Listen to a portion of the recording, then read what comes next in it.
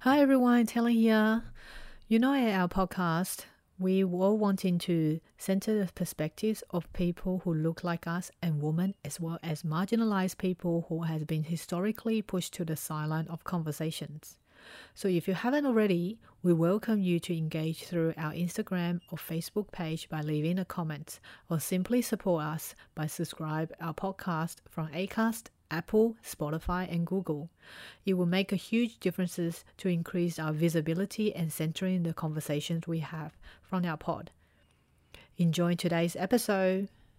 Hey y'all, this is Jessie too. Hi, this is Helen. And we are recording on Friday, the 20th of August, and it is Asian Bitches Down Under. Guys, Helen, our premier has just announced this morning that our lockdown here in Sydney has been extended by another month. Yeah. How are you feeling?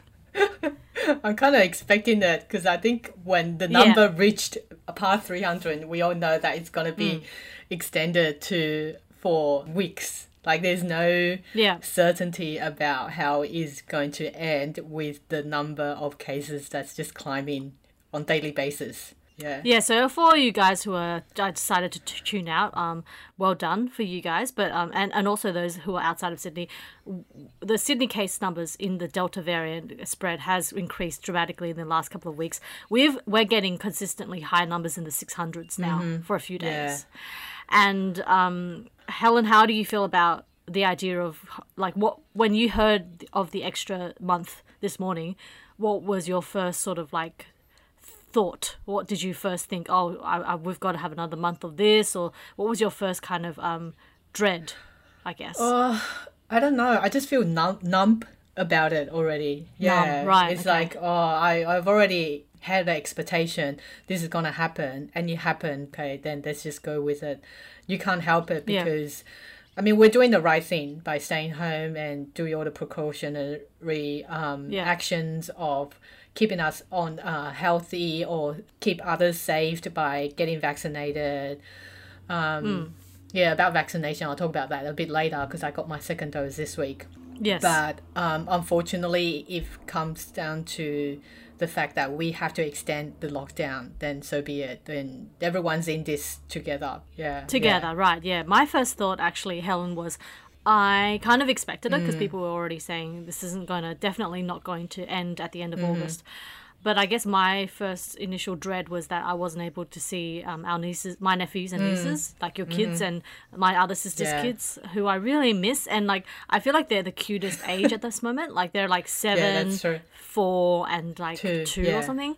That is the most adorable age ever. So I feel like I'm missing out on critical growth time and just hanging out with them. That's right. And I really miss them. And also I kind of really want to see my parents, and I can't because they live more than 5 Ks away. So, that's been my greatest dread. But other than that, I mean, for a few weeks now, people have been saying within my social circle that most likely things will at least become more normalized around Christmas time. So that's what I'm aiming for. I hope at least we have a relatively normal Christmas, as in we are at least able to see our friends and family. Yeah, I think everyone's aiming for Christmas because we don't, even though that at the moment the announcement is that the lockdown is extended to the end of September, I do worry that at the same time we're seeing large numbers coming up in the regional New South Wales. And as the weather gets warmer, I assume that since that we can't go overseas, a lot of people will want to travel. So that just makes it a lot harder. Australia. Yeah. So, probably Christmas will be the time that we're aiming for. Hopefully that everyone will be getting their vaccination and will reach. And regarding vaccinations, this week the government have announced a new scheme of getting everyone. There's a new Pfizer rollout apparently. So Helen, you had your second Pfizer shot this week. Now a lot of people who have, amongst my friends who have had the second Pfizer shot, have all reported really quite devastating and dramatic, severe consequences after their second shot. Side effects. Yeah. What was it like for you? Because Helen was sending us group photos of her face, which she was I'm so bloated and swollen. Yeah, this is not to discourage everyone or anyone to get vaccination. We strongly advise No, of course. everyone to get vaccination. Yeah, we're Yeah. pro-vax. So it's just vaccination affects individually different.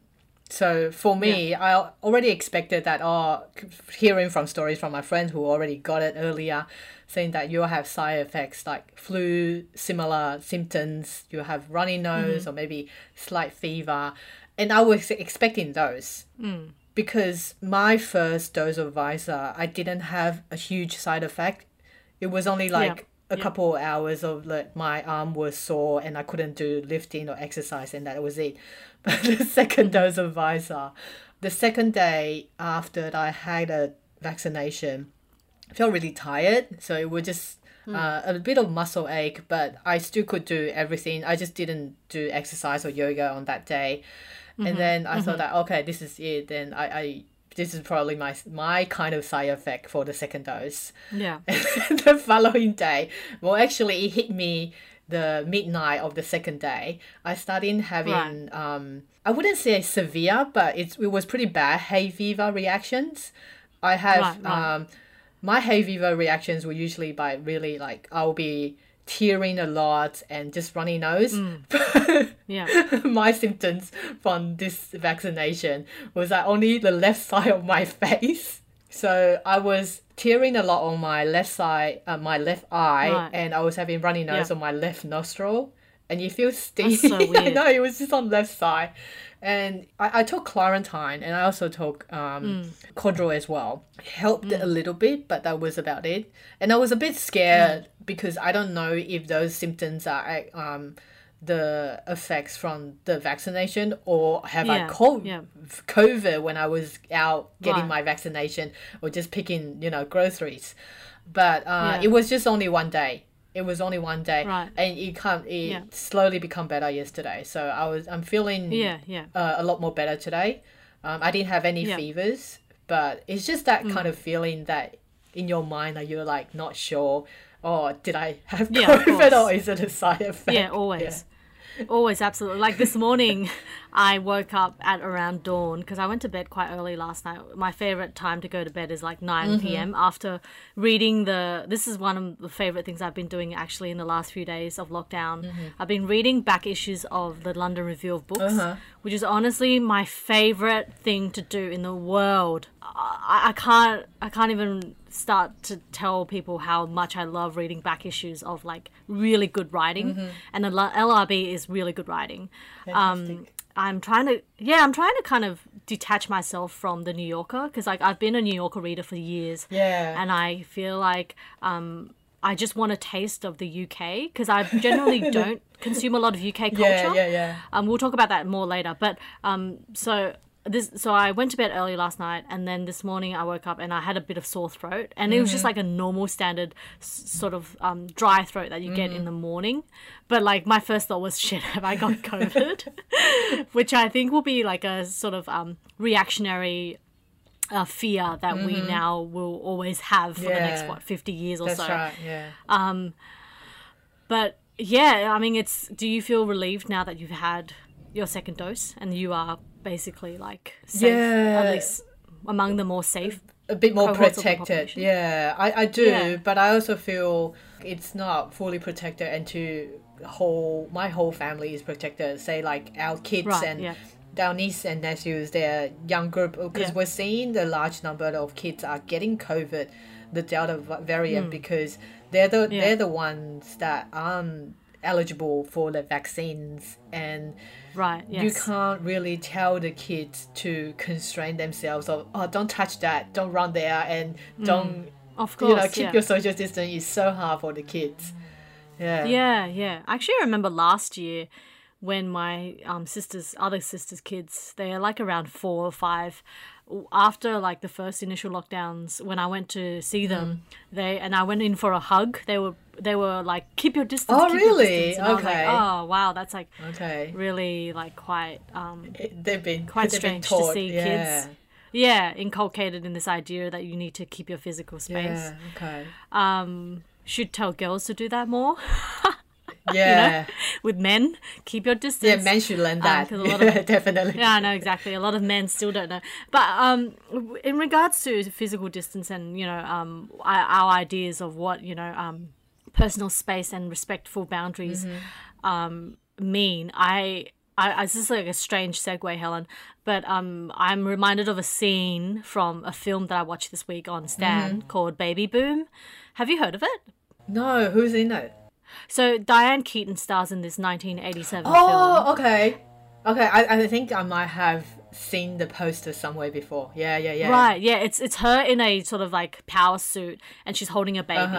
Yeah. That's it, yeah. So I have never heard of this film. It's by Nancy Myers. And I really love 80s rom-coms. And I guess this is like a sort of rom-com, sort of not. But basically it's a story of like Diane Keaton. She's like this really gung-ho sort of corporate figure, and she's about to be made partner, but then some distant relative, her cousins die, and so the baby that they have is like a 1-year-old she inherits. Oh, is And it so, like, like, when is she- it like the Raising Helen? That's another, Oh, remember that? It's kind of like that, yeah, except the kids are not as old Yeah, as in Raising Helen. And also, Diane Keaton is nowhere near as trashy looking and annoying as Kate Hudson. Oh my god, I cannot stand Kate Hudson. She's so friggin' annoying.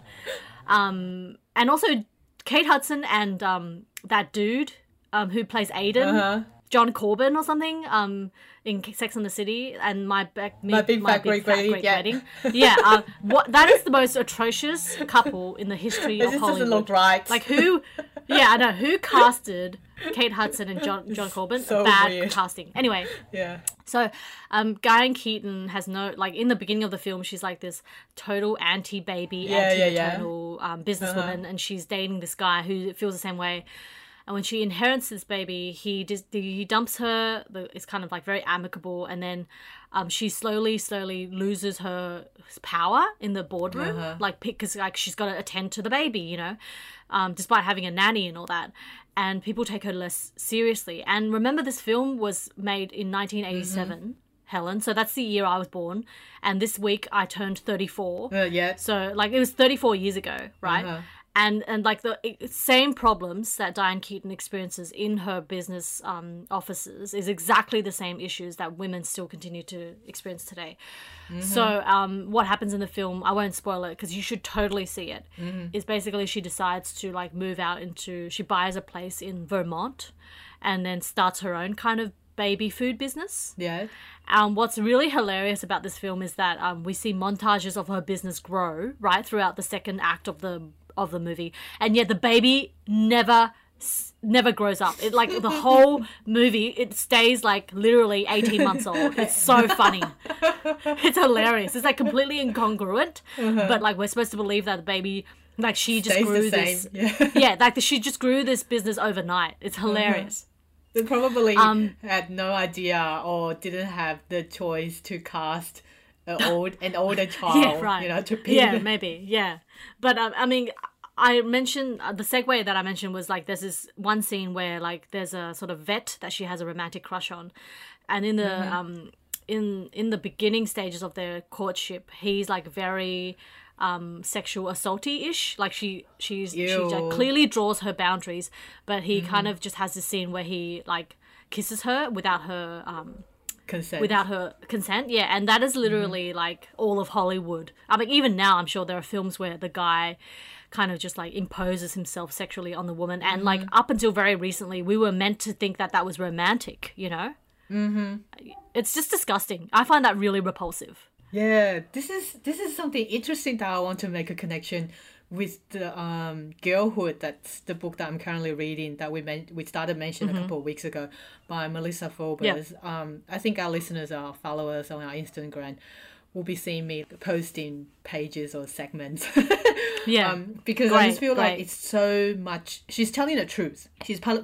She has established a language and constructed tangibly in front of us that we read it and we all feel like, oh my god, that's how we've been experienced for decades, and finally someone actually put it in front of us and tell us what was happening.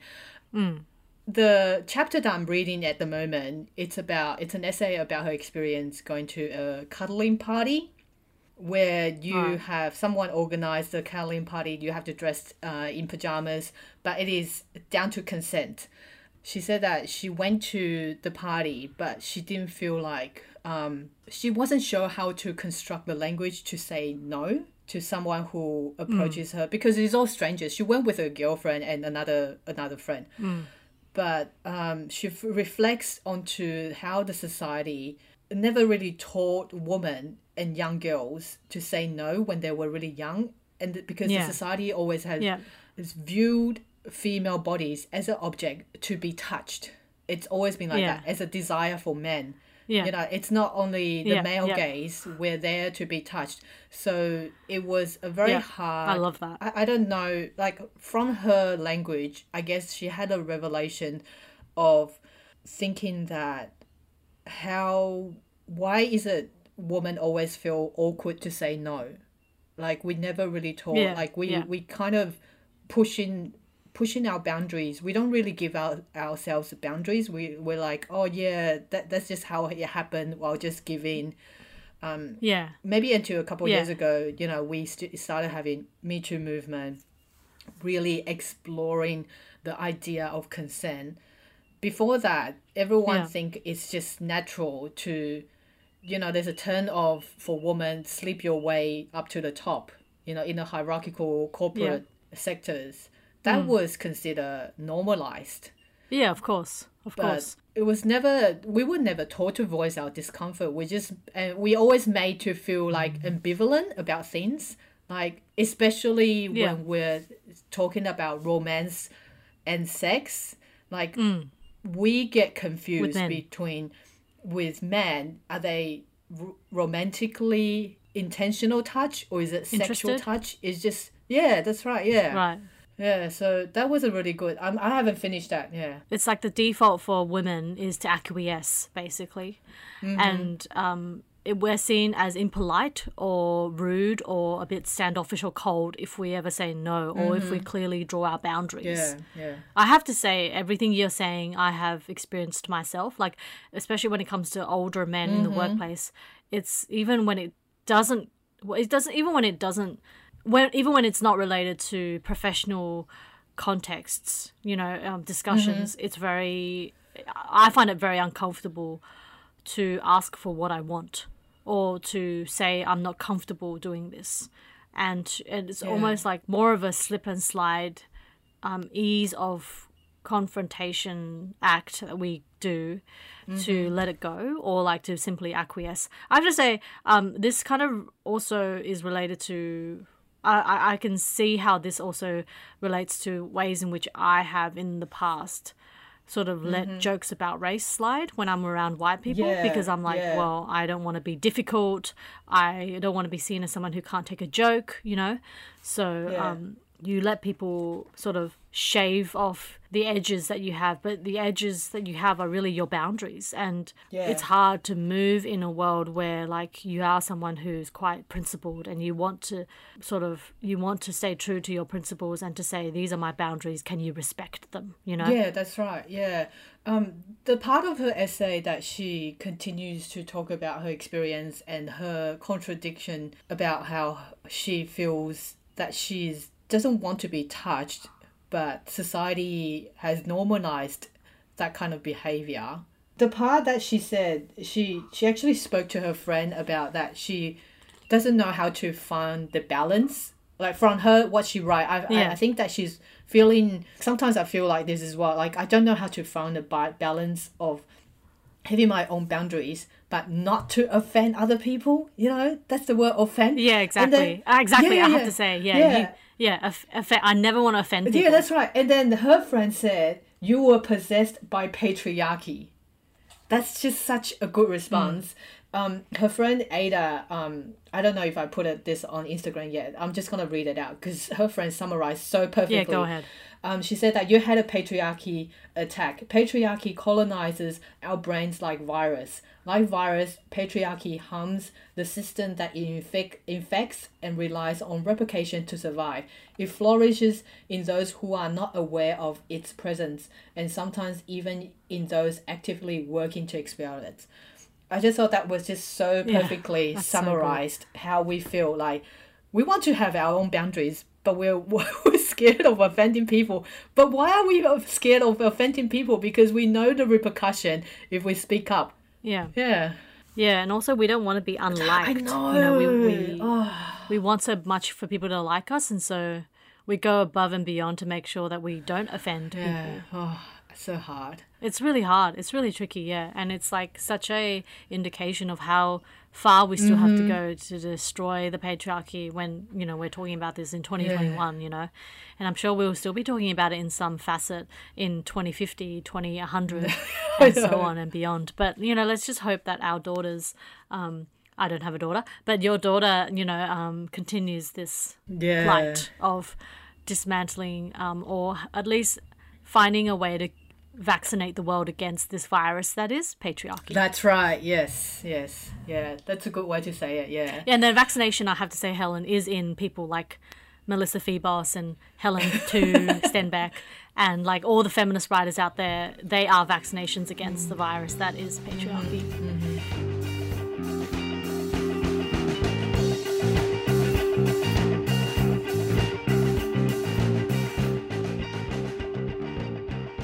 Speaking of another feminist writer, I finished within 2 days my favourite author in the world currently. Yes. I have like 20,000 favourite authors. But at the moment, it's Katie Kitamura, who I read a few years ago, her book called A Separation, which was just like astonishing. And her latest book is called Intimacies, and is about a translator who works in The Hague, the court in The Hague, the court of criminal, the international crimes trial, and it basically that's the extent of the story. She travels from New York to The Hague, and she takes up this 1-year contract, and then there she like talks about in the book she's talking about how like she talks about like what it means to be an interpreter and the sort of bridge in which you need a gap. Yes. Like she said, there's this perfect line in the book, something like, I'm going to paraphrase it, it's something like her job as an interpreter is to make sure the bridge between two languages is very, very short, like the shortest distance between the two languages, so that meaning is not lost between Japanese and French and Arabic or whatever. When she's there, she meets these odd characters. She has an affair with a married man, and that goes kind of aloof for part of the novel. It is just like the most when I read her, I just am so, my whole body and my whole mind is so excited, because it's like sitting down for an extremely expensive meal. Wow. Like that's what it feels like. She's just such a genius of good sentence writing, and the only thing I care about in this world is good sentence writing. And Katie Kitamura is a fantastic sentence writer. So I'm going to, and because Helen, you're a translator as well, I'm going to like send the book to you, because I'm not going to see you for another few months. That's right. Yeah. Yeah, but you will see like scribbles around. That's all right. Because I always make notes. I understand. Yeah. What I read. We always make notes like, oh, this sentence is so good, or it relates to us so much. Yeah. Yeah, I always write on the margins, because you're basically conversing with the writer. Definitely. Having a conversation with them. Yes. I'm going to recommend a comedy channel on the lighter side that I've kind of stumbled to on YouTube.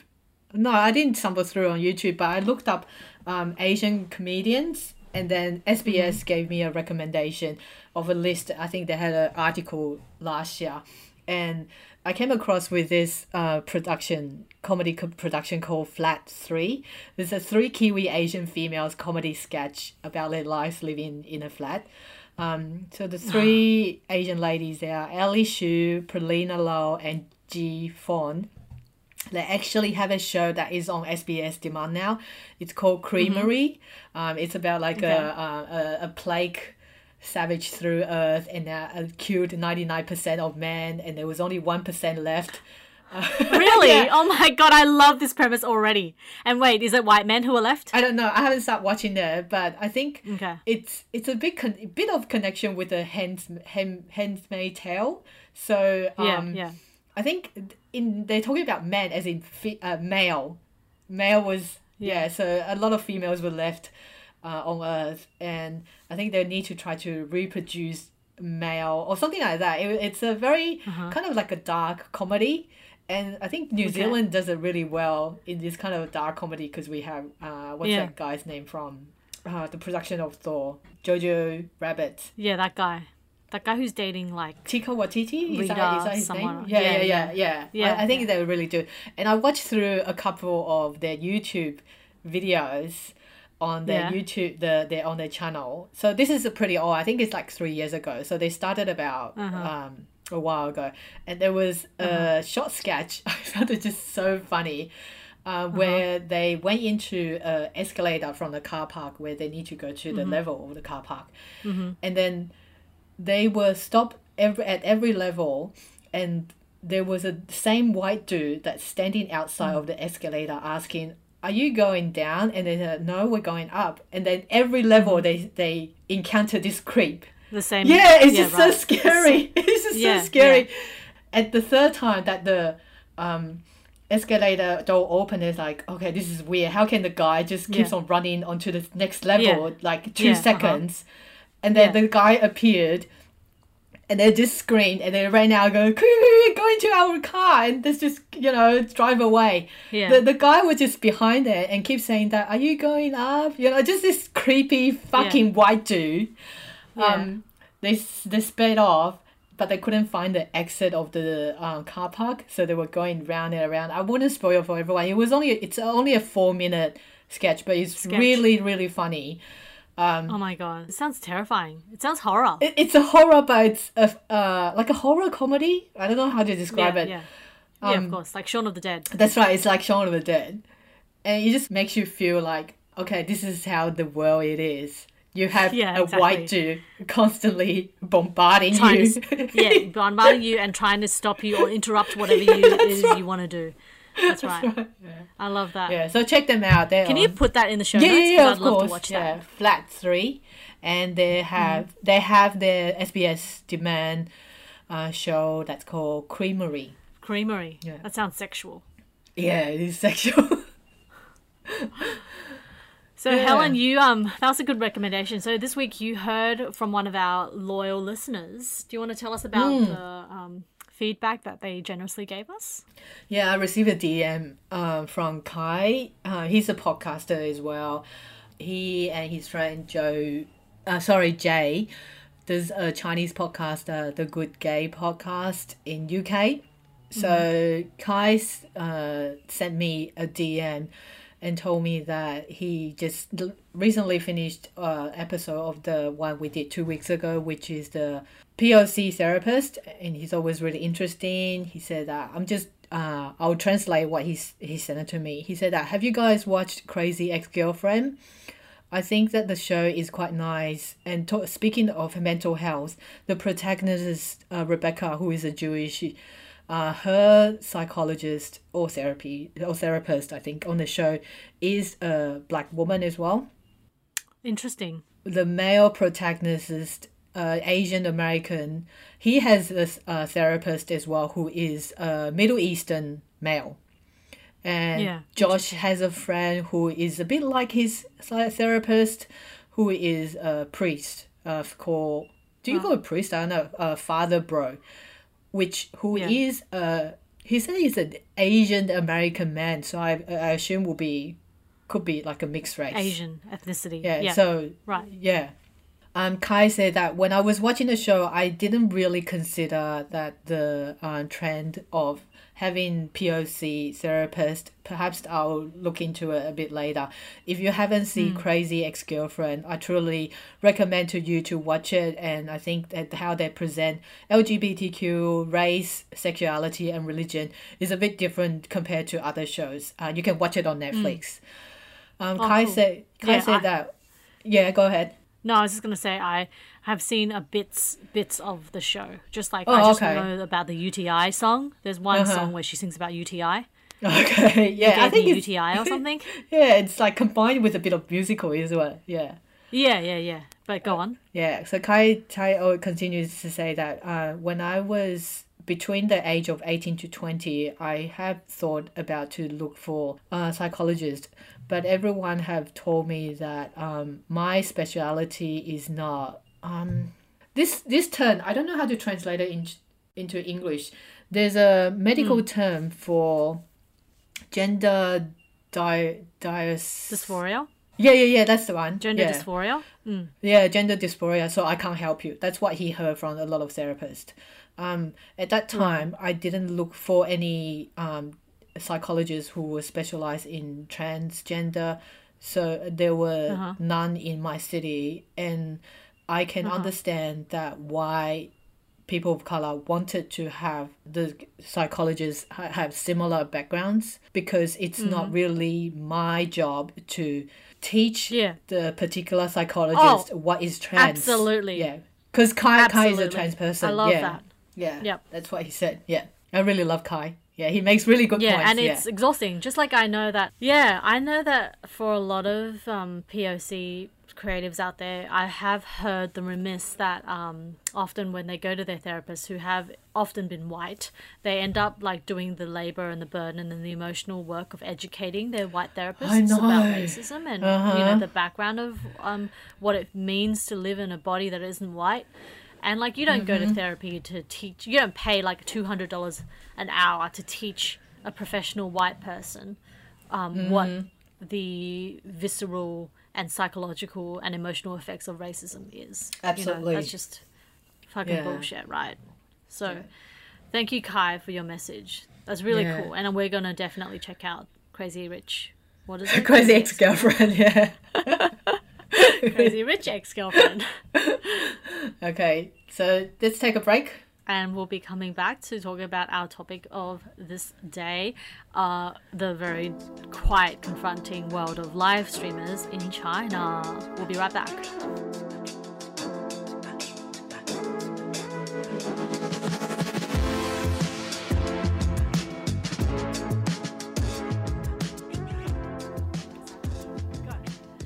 So we're back, and what we want to talk about is this amazing, well, the inspiration for today's topic was I saw on the New York Times Op Doc, which is like a opinions documentary, sort of short documentaries on YouTube that they release. They're around like 10 to 15 minutes each. They're extremely well done. Yeah.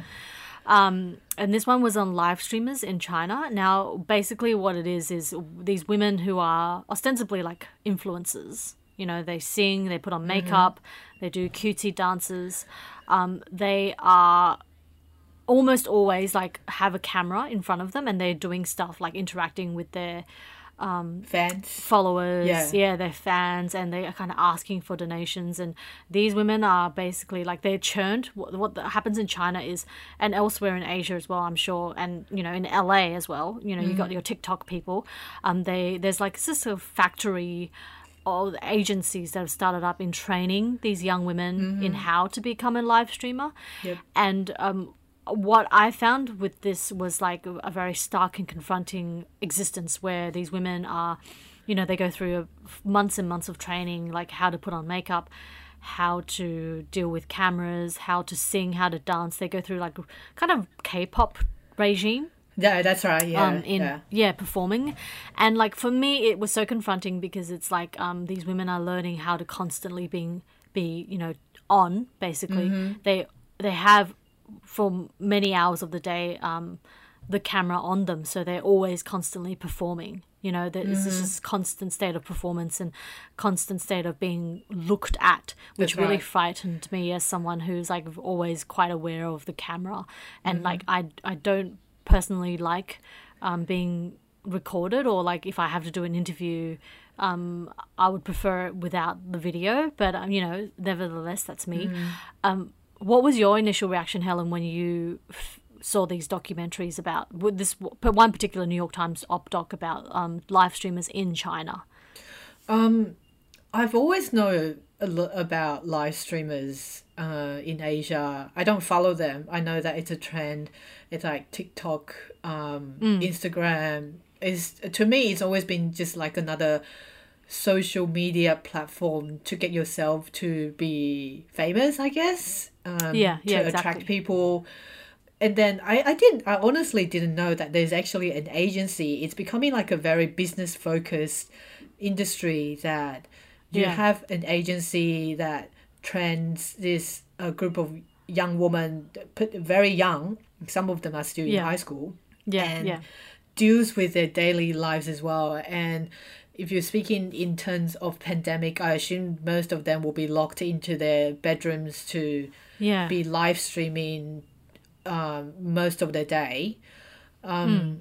And also, what I found really interesting is that they actually, in this opinion documentary, is that they actually have a seminar. Did you see the seminar that they have a staff from the agency conducting a workshop teaching the live streamer woman, girls or ladies, however you want to call them, to look out for characteristics of rich donors, as in there's a term in Chinese called 土豪. What does that mean?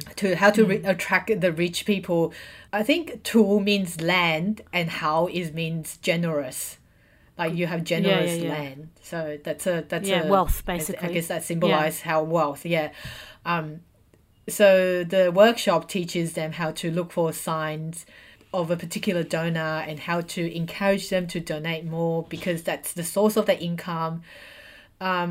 The staff was telling them that you have to look for the guy, usually male, definitely, okay, because that's how they attract cis male. Yeah, exactly. Yeah, that's the thing that we haven't really mentioned, Helen and I, so far, is that the most, like, these live streamers, they're ostensibly doing their thing in the bedrooms for men, and like the most, like, sort of the vast majority of those fans, so-called fans, are like lonely men, like men who want some sort of connection and they can't find it in real life, which I find like deeply sad. I feel like not patronizing sad, just like sad that there are a lot of men out there who, for whatever reason, are undesirable in the real world, and so have to find a source of connection online with basically strangers. Yeah, that's right. Yeah, so the workshop teaches them how to look for signs of a lonely man who's looking for like spiritual connection. As in, there's particular performance that will probably hit the heart of that man, and usually there will be the man who just observe rather than chat to the woman, and they will donate a large sum of money when he feels that there's a certain performance that really attract him. Not necessarily will be sexual. It will be probably because there are live streamers that's just simply singing songs or reading poetry or establish or trying to create an image. This is quite dystopian to me. There was a part that they were trying to, in this documentary that we're watching, they follow an actual live streamer. Her name's Jin He. Where she has an assistant that follows her all the time. And giving her advice and telling her that, you should aim for this image, or you should aim for creating your bedroom into a with bit fake more... books. With fake books. Yeah. I know. So, like, apparently, they wanted to sort of they wanted to pull in more cultural, so-called. I'm putting air quotes around my face. So-called cultural fans who will bring in more like money, because culture equals wealth somehow. And so they couldn't even get in real books. So in the background of her bedroom, they put in like fake books, like books that are basically just boxes, like cardboard boxes that pretend to be books. And I also found it really interesting when they talked about, I think it was this individual, Helen, that you're talking about, when she first came to the agency, she was like quite slutty looking, like their words, like she revealed a lot of skin. And then what one of the agency directors said to the documentary interviewer was that what tends to happen is like, if the woman shows too much skin, she then tends to attract a sort of cheaper, air quotes, kind of cohort of their fans. words, and they don't bring in the big money. Like apparently, the men who like bringing the big bucks are the men who like more mystery, don't like trashy flesh. Oh their my words God. again. Yeah, That I was know. super interesting, wasn't it? Yeah, it was so interesting how the society judges individual image of a Oh, of a of a woman, yeah. female. Yeah. Yeah, it's like she needs to sort of create some sort of idea of sexuality or a sexual being, but also harbor this kind of childlike, girlish innocence at the same time. Yes. Yes, that's right. Yeah. It's just so unbelievable to me. I mean, it's not unbelievable. It's not surprising to me how the society has always been looking at women like that. They want everything contained Yeah, within one within individual one female. body, exactly. Yeah. Yeah, like the virginal girl and the sexy Madonna or the mother, maternal mother, whatever. Like, yeah, like all of these tropes of a woman must be contained within like one individual. And like Helen said, a lot of these streamers have an assistant follow them all the time. And like we have seen this one girl who Helen mentioned before, she's like singing in the middle of like a university cafe. Like she's just singing everywhere. Yes. And just like having the camera in front of her face. It's just, for me, when I saw it, it was like the most horrifying existence. That you have It to seemed expose yourself. Yeah, all the Yeah. time. Like I wonder if she's like even streaming while she's taking a shit, you know? I don't think so. Speaking of what we just talked about previously, about how the society expects all the qualities to have to combine within one woman, I just remind me of one of the, would you call it idiom or like a phrase in Chinese? Yeah. I think it's, let me just go back into my mind. I'm just trying to find that sentence in Chinese. Oh yeah, sure. Oh, okay. I think it's like 上得了厅房,下得了厨房,进得了闺房 or something like that. Yeah, if anyone knows Chinese, come and correct me. Because essentially that sentence or that phrase says that a woman needs to be well behaved within the lounge room, which means that she needs to be proper to receive guests coming to her house. Yeah, And then yeah. she needs to be a good cook in the kitchen. And then Yeah. she needs to be, I don't want to use the word slutty, but I can't find any other term. Oh, She needs to be a tiger good in the bedroom. Yeah. Yeah, she needs to be a tiger in the bedroom. So essentially, that phrase that I know when I was so young, that was expected for a woman to be. As in, you need to be Yeah. well adjusted in the eyes of public, and you need to be perfectly managed within your own family, you know, like cooking and all Yeah. that shit. And then you need to Yeah. You need to basically be fuckable in the bedroom. yeah. Like Yeah. you basically don't have your own identity. You just flex yourself in every single context. That's just really unrealistic and super like exhausting and really That's like right. again, it's the virus of patriarchy. Yeah. Oh, Yeah. but Helen, you saw other documentaries, like short documentaries that were exploring similar individuals, right? Like there was one by Vice Yeah. and also BBC. Yeah, there were a Vice Asia YouTube video, and there was also a BBC clip. I've actually looked through the Vice one because that one was presented with Chinese Mandarin. So they had a Chinese yes. journalist Yeah. or reporter that went into China, and this is an older video. I think it was 2018, where she follows a couple of the live streamers, and it started with her interviewing an IT administrator for live streamers platform, a dude who manages three girls living together, live streaming from their bedroom, and he takes care of their daily life, assisted with IT technical services. You know, sometimes they can't Yeah. work out something to do with Yeah. the connecting or the computer issues. Even from this guy, his description of these girls is that they are showing off their talents online through live streaming, but in real life, they're actually quite naive. Yeah. So I wonder, it's a very exploitative industry because they use the agency uses their youth and their Yeah. I guess it comes down to individual choices, of course, you know, because they're there to make money. When you say making money, well, I mean, when we say making money, sometimes we relate to empowerment of women, but at the same time, you really have to think, oh, are they really making money? Because we're seeing agencies coming up, which is controlled mostly by men, manipulating this group of young women to work for him. Exactly. And they do Yeah. take a large chunk Profit. out of their work. Exactly. And the video kind of extended to the discussion of the desire of becoming beautiful, you know, the industry in plastic surgery, kind of like superficial, you need Oh, to... yeah. Yes, this is something that we haven't yet mentioned. Like, a lot of these girls get work done on their faces and their bodies. It's like a prerequisite. Like, there's also in South Korea, there's something ridiculous, like a quarter of women have had work done on their faces. It's just like so normal there to have plastic surgery. And it kind of confirms the idea that, no, I was just going to say, confirms the sort of idea that in this world today, it still remains that the only industry where women do outperform men in terms of finance and wealth are modeling, pornography, and influencing. And sort of live streaming is a sort of vague conglomerate of all three, you know, like they need to be beautiful, they need to be sexual, they need to perform in some way, and they need to, like, yeah, it's all sort of performative, and it all sort of rests on their ability to aesthetically present themselves in a very, very conventionally beautiful and attractive way. That's basically only demanding, they're meeting the needs of the male gaze, right? Yes. Like I said, it's, of course, it's down to individual choices of doing work like this. We said that it could be they consider that it's empowering, well, that's fine.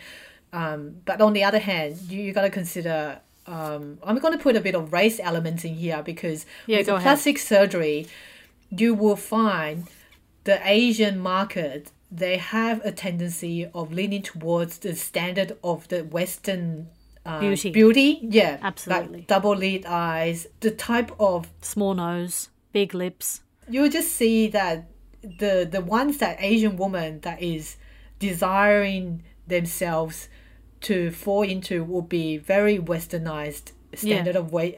Will be like Western standard of beauty, rather than our own traditional kind of Asian beauties. Yeah. Well, a lot of these more successful live streamers are women who actually, in my opinion, almost look like they're half white, because their nose is so, like, 他们的鼻子很高, you know?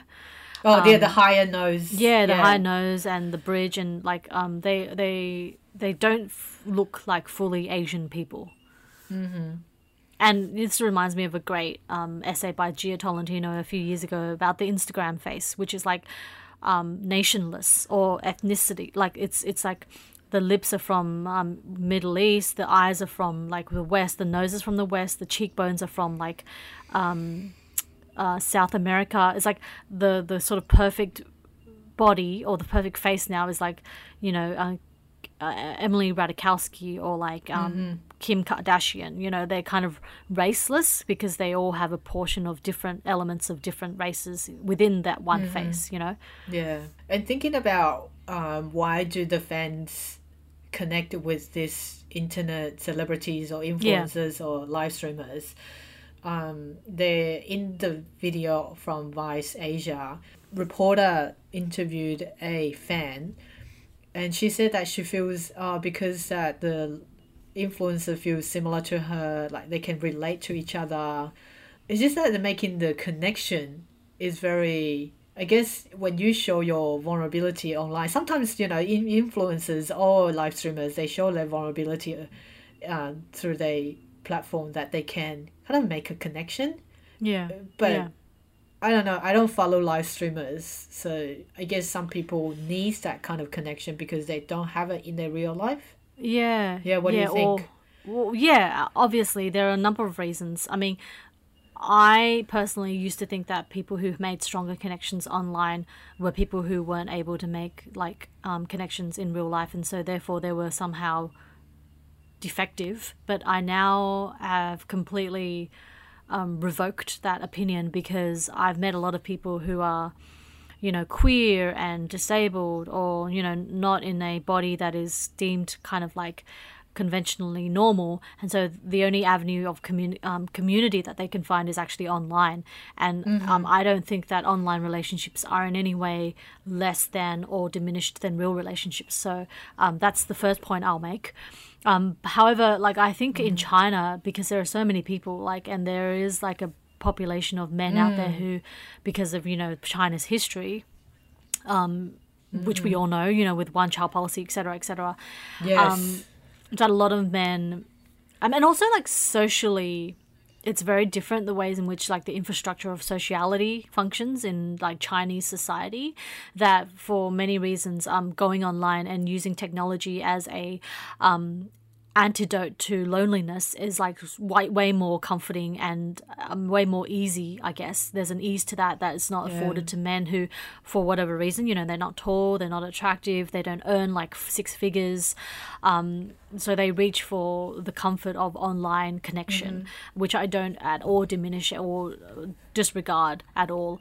But I guess what Helen and I are talking about here is like it ends up being often the exploitation of women.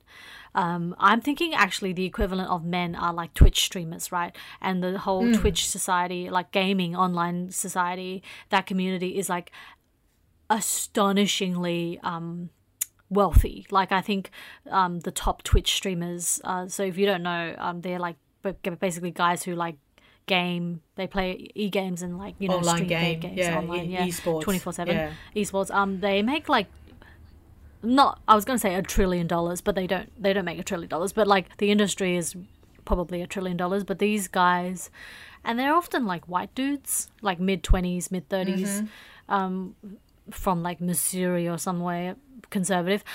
They make like millions and millions of dollars each year just by like live streaming and going on Twitch. And it's interesting, like, that these men who are, for whatever reason, find the comfort of gaming online way more like a place where they can be celebrated.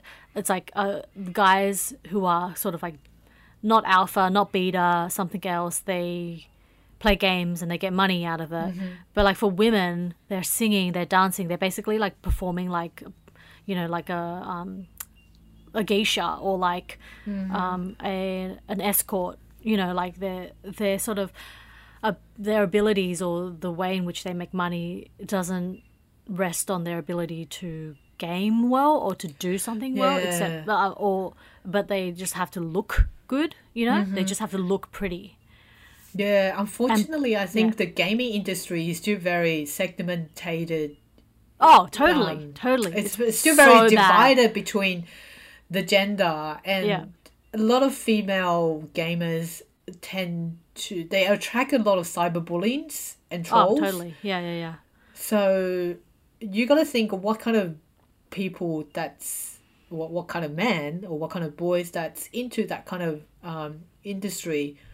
I honestly haven't, like, you kind of brought up the esport, and it made me thinking about how I don't really see a representative of male esports gamers that's come out and spoke about issues of cyberbullies. No, of course, because it doesn't advantage them. Yeah. To do so, because like their fans are all misogynistic incels. Yeah. So like, why would they call them out? If they call them out, then there goes their job. There goes their livelihood, basically. I'm just thinking like of like YouTube live streamers like David Dobrik, who I like listened to this interview about on Audum. There was an article written about him, and he just sounds like the worst cunt who's ever lived.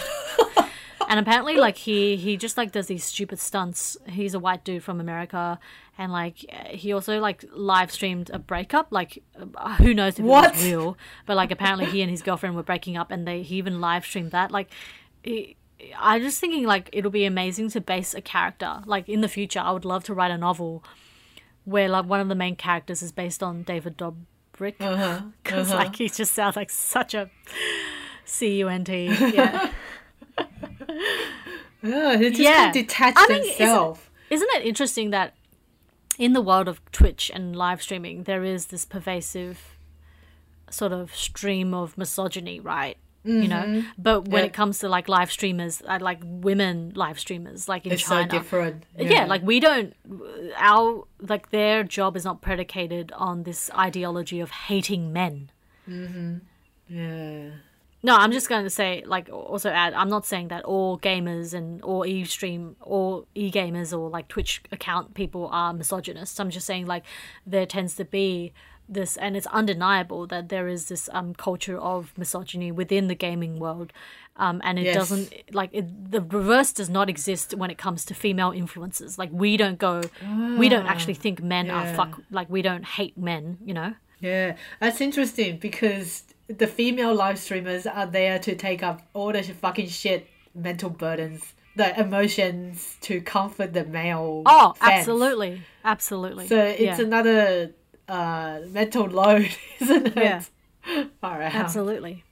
Helen, did you see any live streamers from Korea? No, I haven't. I mean, the ones that I know that was very popular a couple of years ago was a mukbang. Mukbang? Okay, what's that? Mukbang, the eating broadcast. What is that? Where they broadcast, sometimes they broadcast when they're cooking, but most of the time they broadcast live streamer that eats a lot of stuff. I think it was made, some people were saying that it was really popular amongst single people, because a lot of people that eat by themselves, they feel lonely. Yeah, exactly. And if you watching someone eat with you, it's comforting. It's comforting. Yeah, absolutely. Yeah. And I like am bowing my heads down. Like I think I would I totally understand that there is nothing lonelier than eating by yourself, and also like watching someone eat by themselves I find like really painful to watch. Oh yeah, I hate it. It makes me so sad. But this reminds me, Helen, of this recently I discovered there's this YouTube channel, and it's basically called Japanese Mum in Paris. And she has a lot of followers, and like she just like sort of posts videos of herself like cooking in her Parisian apartment for her kid who's like Japanese. And like this woman is like supremely delicate and very, in every single way, shape and form, very like typically Japanese. And like I find, like I watched maybe 2 of her videos that were like really quite nice, just like watching her like cube the carrots and the zucchinis, like strangely comforting.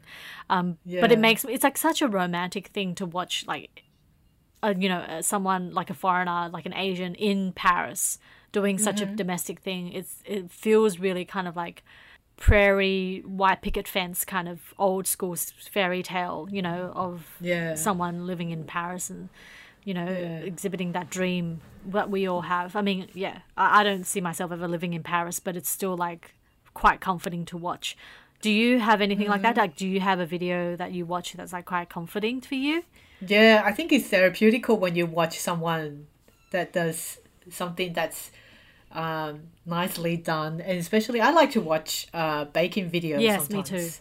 Me too. Yeah, like they prepare everything and they measure each ingredient, and sometimes they, like some YouTubers, they do it really well when creating the videos. They have a really nice flowing sense of music in the background, and also they kind of amplify the sound of what they do as well. Like you said, the chopping, it just makes you feel like you're at home with someone. Yeah. I mean, I have a lot of people. I have other 3 human beings in my household, but I guess it's nice for single people. I guess you have the background sound of people cooking. You'll feel less lonely. Yeah, absolutely. Yeah, it's pretty much, I think what happened with COVID and pandemic will pretty much amplify this kind of YouTube videos for people who lives alone. Yeah, absolutely. Anything else that you want to add? I was just going to add that, sometimes I feel like I need a video going on around me, even when I'm like cooking, to feel like some sort of comfort or solace. Like I'm very uncomfortable with silence. Like I like silence, but often I'd just like have a podcast on the background, or most often actually an Audm article playing so that I'm learning something. Never music. I don't listen to music. I just have this weird relationship with music. Unless it's jazz. It's jazz. But like I guess the whole live streaming industry is built upon lonely people, right? People looking for connection. Yes. Okay, so before we go, I'm gonna make another shout out to for Butter Butter. So just check in on how's everyone's lockdown life look like. Are you wearing your Butter Butter activewear to do your exercise? Butter Butter is the softest and the most comfortable activewear that I've worn. It's versatile functionality, antimicrobial technology to ensure your odor-free and moisture-wicking technology to keep your body dry during and after your workout. And I've been saying for a while, but I don't think I've mentioned it on our podcast before, Jess. There is an app that I've been using since the beginning of pandemic last year. Yeah. It's called Down Dog. Look it up on your app shop. It's a blue tile with the image of a white dog posing the upward dog position. It's really cute. It's an app combined with HIIT, yoga, meditation, and bar exercise. You can customize the level and duration and even the choices of the instructor's voice. Oh, nice. And the type of music that you prefer during your workout. I highly recommend this app. I've did it with you, Jess. a couple of times and before. our brother. Yeah, it's really a fun. few weeks ago. Yeah. Yeah, our brother. Yeah. Can you get Yeah. like a James Bond voice? Pierce Brosnan. You probably can. Yeah. That'd be cool. Yeah. Yeah. So, highly recommend my friends to get it. And if you're still struggling to find a good workout outfit, look no further and check out Butter Butter. Remember that our listeners can use the code ABDU10 to receive a $10 discount at the checkout. And they're still doing the free shipping worldwide, I think. Amazing. Yeah. So, It's yeah, like the most good comfortable work. thing I've ever worn. Honestly. It makes you like excited about working out. I know. Yeah, definitely. Yeah, so get onto it now.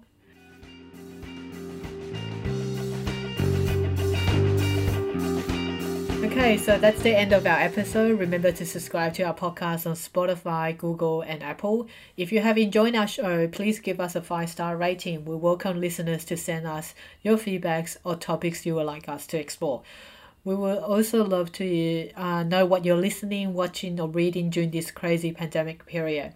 Check out updates on socials and make sure you share with your friends to help us to extend the visibility of Asian Bitches Down Under and continue the intersectionality of podcast industry. So we'll chat to you next week. Stay safe, guys. Stay safe. Bye. Bye.